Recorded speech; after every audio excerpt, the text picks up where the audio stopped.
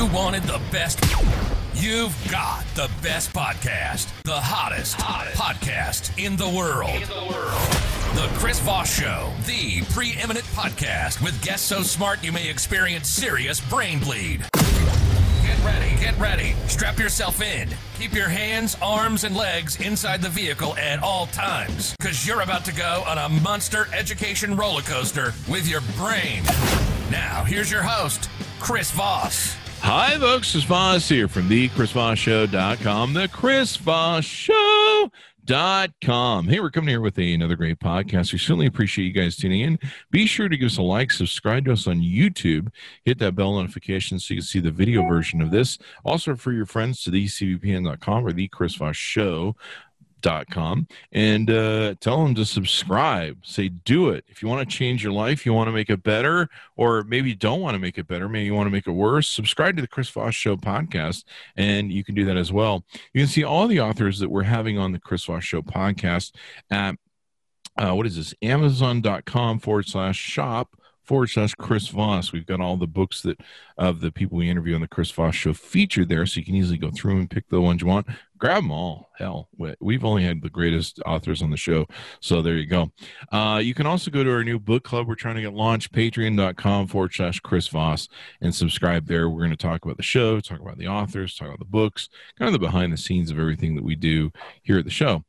Today we've got a most excellent author, and she's quite brilliant. She's written a multitude of books, more than I can count. I went to public school, so there you go.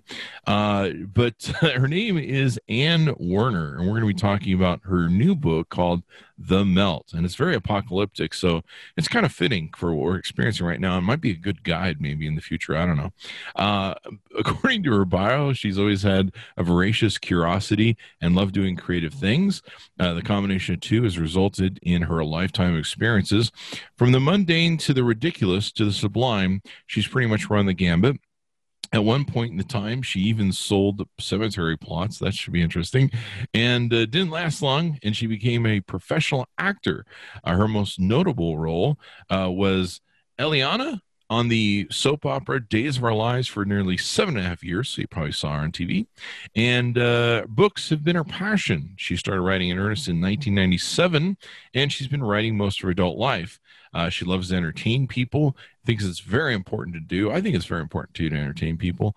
And when you're having a bad day, when your heart gets broken, when things seem bleak, you can always find a few minutes of respite in the pages of a book or watching your favorite movie, TV show, or movie, she says.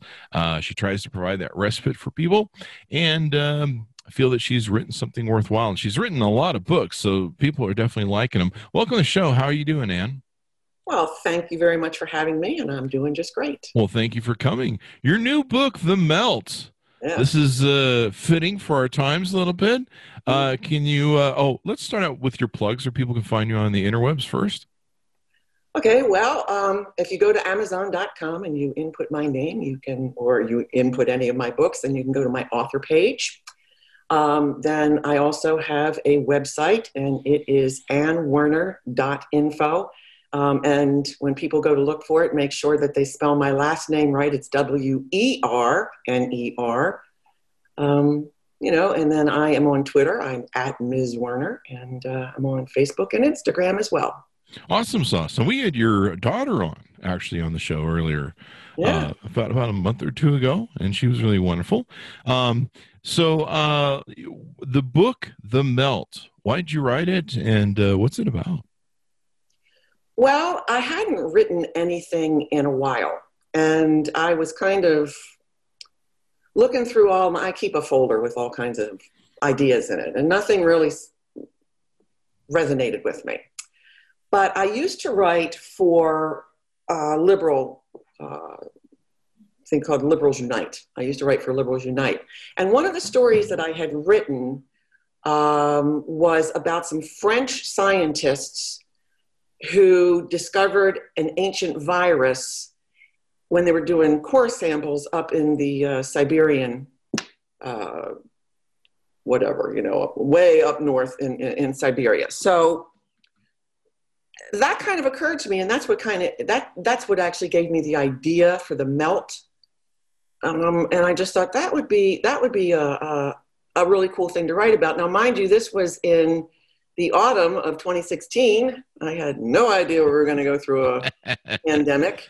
And usually it takes me about a year to write a book, but this one, it took me about, 3.5 years from the time I started until I finished. And that was because I was, at the time, I was living in Northern California. My place was for sale. And then I was going to take it off the market, but then somebody walked by my house and saw the sign and they called me. And then it was like, okay, drop everything, stop writing. I had to get on a plane because I sold my house. I had to get on a plane. Because I was going to come back to the East Coast after 40 years and find a place to live. And then I had to fly back. I had to pack up and do all that kind of stuff. So it was this protracted thing, but that's where I got the idea. It was from that article that I'd written for Liberals Unite. Awesome sauce. So this is kind of interesting. Members of the last tribe of reindeer herders discover a body in the melting permafrost of the northern Mongolia steppe. Oh, I went to post school. And the virus dubbed the Scourge is unleashed on the world. So it's kind of like the coronavirus, only it's got a better name that's kind of more, I don't know, look better. Yeah, the Red titles, Scourge. The Red Scourge. Yeah. So there you go. Unleashed on the world. How similar is the Red Scourge to coronavirus? I mean, if you don't mind me asking. Well, it's way, way, way different. I mean, the Red Scourge kills 95% of the world population. That sounds scourgy. Yeah, it's pretty scourgy, and it's pretty nasty. All right, so definitely 2020. Don't listen into this. We don't need this to end up on the apocalyptic bingo for 2020. Don't give it any ideas. So give us some more details on the book, where the story evolves around. Does it mainly stay in Russia, or does it spread all over the world? Well, it spreads all over the world. Okay, it starts out in Mongolia and the northern Mongolian steppe when these reindeer herders discover this body. So I wrote the book in two parts because a lot of the dystopian books that are on the market today, they happen after the fact. So whatever has happened has already happened, and then the whole world's in disarray. I thought that I would like to take the readers through what it would be like. So I have the discovery, and then I have what happens after it's discovered, and then I take it from Mongolia. I go from Mongolia and I go to the CDC, and then from there, with all of the the monkey mucks who are going to do whatever they're going to do about it, I go to this young couple in Silver Spring. And so this young couple in Silver Spring, they're shopping for a house. They have no idea what's headed their way. But then they buy this house. Now the house, because the guy wants a man cave. So this is their dream house, because this particular house is an older house. It's a post-World War II house when everybody was afraid of the atomic bomb. So it's got a bomb shelter. And this is where they escape the virus. They go in there. So that's the first half of the book, and it's what they go through. It's leading up to going into the shelter and then being in the shelter, and then after they've been in there, when they come out, what happens. So then the second half of the book is talking about, where do you go when the world that is just gone. Yeah. So that's kind of what I do. No more Starbucks. The world's over, man. No more Starbucks, no more internet, no more nothing. So how much did the coronavirus pandemic influence the story, or did you already have it submitted? Well, I finished the book in November of last year. And then I started, going through and doing all my little tweaks and everything. So when the coronavirus came up, there were a few things that it was like, who had ever heard of social distancing? So that's a term that found its way into the story. Another thing that I had been seeing a news report one night, and I guess some of the people from the CDC were being interviewed, and they were talking about small particle spread. So making it aerosolized, all right, which the coronavirus is just droplets. All right, but this one here is a small particle, and you don't really have to cough. You don't have to breathe it on other people. You don't have to do anything, because in my virus, spores from it are shed off of your body. Oh, man. And you don't even know that you have the virus until you are, quite frankly, at death's door. It feels like catching a cold. And you've already given it to everyone else. Yeah. And then, and that's it. And I mean, and you're shedding these spores. You don't know that you have it. And then by the time that you feel like you're getting a cold, and within 24 hours, you're dead. Horribly suffering dead. Horribly suffering dead. So it's kind of Ebola sort of. Well, yeah, it's kind of a mixture of Ebola and the Spanish flu. That's my kind of drink on a Friday night. Little There vodka, you go. mix a little of that in. Here you go, man. Take a shot of that, baby. 2020 coming at you live. Let's see. Some of the characters in the story, particularly the president, are very familiar. Is it on purpose or? Yeah, because he had just been elected when I had started. I actually started this story before he was, I don't even like to say he was elected, okay? Before he was installed into the Oval Office, he had just, and I knew that we were in for some bad stuff, but you and me. No, I don't think anyone could possibly have envisioned. However, what really surprised me when I was going through this, because mind you, he had not really shown his full colors. And what surprised me was some of the ways that he acted, especially about the virus. There was no way I could have known how he would react. And yet, that's what I put in the book. And it's President Tower, a little Trump tower. President Tower. So, yeah. So it really did kind of surprise me how accurately I predicted what he would do. That's amazing. That's amazing. Narcissists are pretty interesting people. I've known a couple. That's why I kind of knew he was bad. I've known, I'm not known, but I've known if Donald Trump studied him. I used to think he was hot when, the Art of the Deal came out. And then within a few years, it was like, hey, man, something's up with you. And then the more you watch him, does President Tower have small hands? Got a small mind. Small mind. Small hands. Yeah. Thing. So you split the book into two parts, and then of course, we'll ask you this later. The pandemic and the aftermath. Most of the stories of this nature begin after the destruction. So why'd you put it in two parts, I guess? Because I wanted to take people. I didn't want to be like so many of the other books. I did some research. One of my very favorite books, and I read it twice. And once I get finished with this series, I will read it again, is Stephen King's The Stand. I also read, but that starts after the virus. I also read, somebody had recommended a book to me called The Earth Abides. I cannot remember the author, but this book was written, I think, back in the 1940s. And that book started after the virus. Now, I think there's a book out now by Nora Roberts, I think. Yeah, I think it's by Nora Roberts, called Day One. Now, I think from just reading the description of the book, because I have not read it, but I think it takes place at least for part of the actual pandemic before everything is all said and done. I could be wrong because I haven't read the book.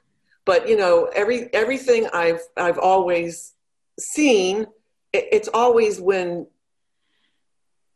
it's all done. Yeah. The and virus is here, and it's just a story of people surviving it. Because it really is. I wanted a study of human emotions and human reactions to what was happening around them. Yeah. Like one of my favorite movies, not my favorite, but one of the movies I've always loved is The Thing. And, it's cool when they find the ice, or like Alien, where they find you see them find the thing. And then, everything goes down from there. But to me, that's better than coming in at the end where you're just like, what happened? Yeah. Yeah. So that's cool. You marked the book as book 1 Yes. of the After the Apocalypse series. You plan to do more in the series? Yeah, I want to do. I'm aiming for at least 3. Mm-hmm. I'm always scared to death. So are they going to be called The Melt, More Melt, and holy shit, lots of melt? No, I'm just kidding. I have no idea. I came up with the name. The Melt right away. Okay, Yeah. but I have no idea what I'm going to call the second or the third. But I never ever know what I just get an idea for a book and then it becomes organic. I'm not one of these people that knows the whole story. Mm-hmm.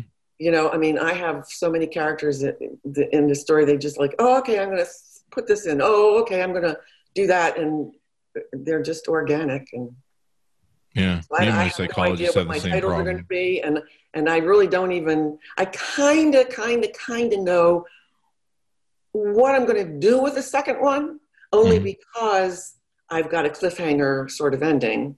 Mm-hmm. But, I don't know how I'm going to do it yet.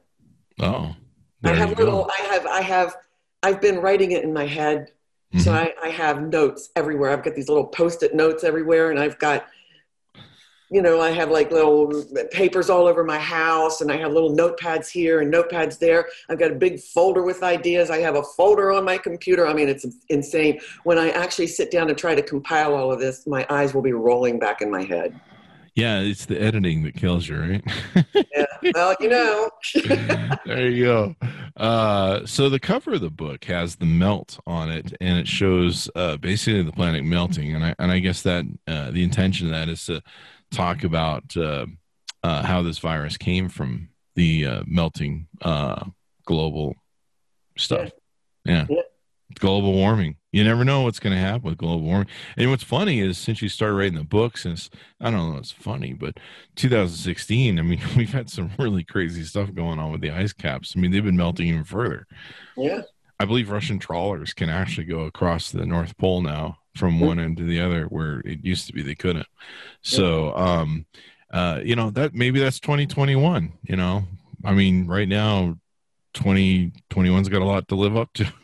I know. This is a truly, truly, truly scary time for so many reasons. Yeah, like this is an apocalyptic book, but at this pace, it might be an uplifter. You're like, well, shit, this isn't as bad as what's going on now. I feel good about this.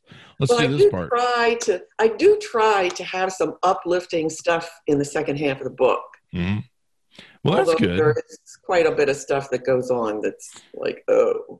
So is the story mostly in the second half focusing around the couple? Oh, it's focusing about a community. Okay. Basically, what happens is when they get out of the shelter, and then this terrible thing happens, and so they just can't stay there anymore, and they wind up going to Harper's Ferry, West Virginia, where the guy in the book, his name is Ethan, his father had a vacation cabin. And so they decided to go there. So when they get there, there are some people there. And then I pick up the story after they've been there 6 months. So it's this small little community of 35 people. Mm-hmm. Everyone's trying to survive and just trying to survive. So it's the story of this community, and then of course you have to bring in stuff that's going to be going against what they're trying to do. So because that's what actually would happen in real life. So I try to I try to keep it believable, and I try to keep all the people in the book believable, and even the villain. The villain is he doesn't know that he's a villain. I think some people don't know they're evil, but or they're behaving in an evil manner. They think they're doing good. Yeah. Is that usually the thing of most characters, where they think they're doing a good thing, but they're not, And Well, it depends. It depends, I guess, on the character. Some of them know damn well what they're doing. yeah. In the book that I wrote about this satanic serial killer in Crazy, Mm-hmm. the villain knew what that villain was doing. Yeah. Usually, hopefully, I don't know. Hopefully, where do I get these words? You would think that a serial killer would kind of know after a while that, hey, murder is illegal, eh? And Yeah. I'm doing it, so. And not only that, I'm getting This a real must be rise bad. out of it. I mean, it's good for me. It's working out for me right now, but this seems kind of bad. Like I shouldn't do it. Like I probably should hide the body because this is bad. This is my take. But no, it's interesting. How many books have you written total? Well, let's see. I've written The People Next Door, Dreams and Nightmares, Crazy, Cooper's Grove.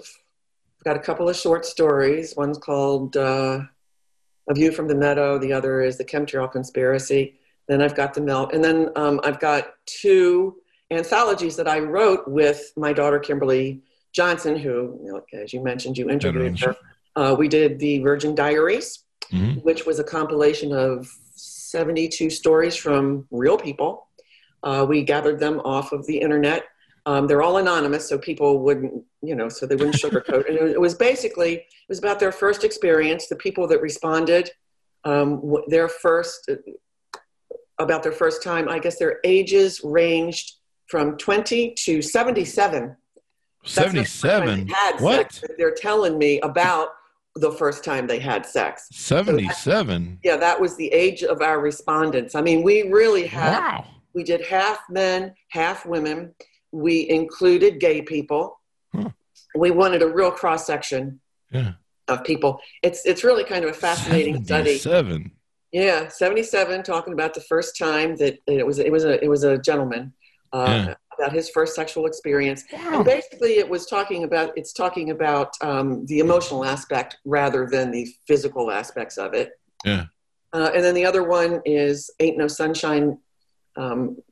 Men, I don't know why I have a thing, but it's men something the pain of heartbreak, and I think it was like 36 men that we interviewed, and they talk about what it was like to lose love, whether it was through being dumped, death, divorce. And it was really kind of a revelation to both of us. We really didn't expect. I think most women think that after a breakup, the second that the guy breaks up, or you break up with him, or he breaks up with you, he's skipping out the door and on, like a bee, on to the next flower. And we found out, no, that's really not the case. I guess maybe that might be the case when he skips out the door after breaking up with you. But if you break up with him, man, some of these guys, I mean, for years, they couldn't get over it. And it was like, what? So it was very informative. Some of the stories were funny. Yeah. Some of them were really tragic and sad. But it was, it was a good look into the male psyche. So, that's interesting. And then we also, we interviewed bartenders for that book. Because, a bartender, it's they hear all the stories. Right? We also interviewed psychics. And it was really kind of, it was very illuminating. That's very interesting. Yeah. That's very interesting. The 77-year-old virgin, I'm not going to be able to get over that for a while. That's going to be stuck in my head now. Well, no. He wasn't a virgin at 70. Oh, it was the first time he had what? Yeah, he's talking about, no, these were people that gave us their stories. They ranged in age from 20 to 77. Oh, he was 77. He gave the story. Okay. He wasn't at a virgin. 77, I don't think, if he'd never had sex before. I was going to say, if I lost my virginity at 77, I'd break a hip or something. I don't know. I don't know. They have energy for that. I'd be like, we're going to lose my virginity? Let me have a sandwich and I'll think about that. Yeah. So he was 77 years old telling about how he telling the story of his first time. Okay. Yeah. All right. Yeah. That's good. Because I was just like going, wow, 77-year-old virgin. But What was the oldest person then that lost their virginity, or did you ask him that? When they lost person? Yeah. No, we asked. Mm-hmm. How old was the oldest person? I'm just curious. Like 34 years old. It was a guy. 34? It was a guy. I could be wrong, but I mean, I think he was in his 30s. I mean, because it was like, whoa, dude. But it was a guy, and the youngest I think was 12. That was a freaking. That was a. Ooh. Was it consensual? The story was just. I mean, it was just. You could probably do another book called The Incel Diaries about how people haven't ever had sex and then they really want it bad enough, but they're angry at people because they're entitled. I know. And they're so angry that nobody will go to bed with them because they go, ew. Oh my gosh. What is wrong with this generation? I don't know. Man. I know.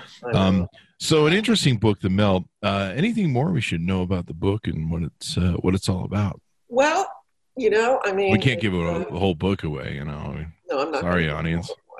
But I would say, basically what it is, it's not one of these Mad Max kind of books. It is an examination of human emotions and how people would react to just losing everything that they hold dear. I mean, all of it, electricity, all of it.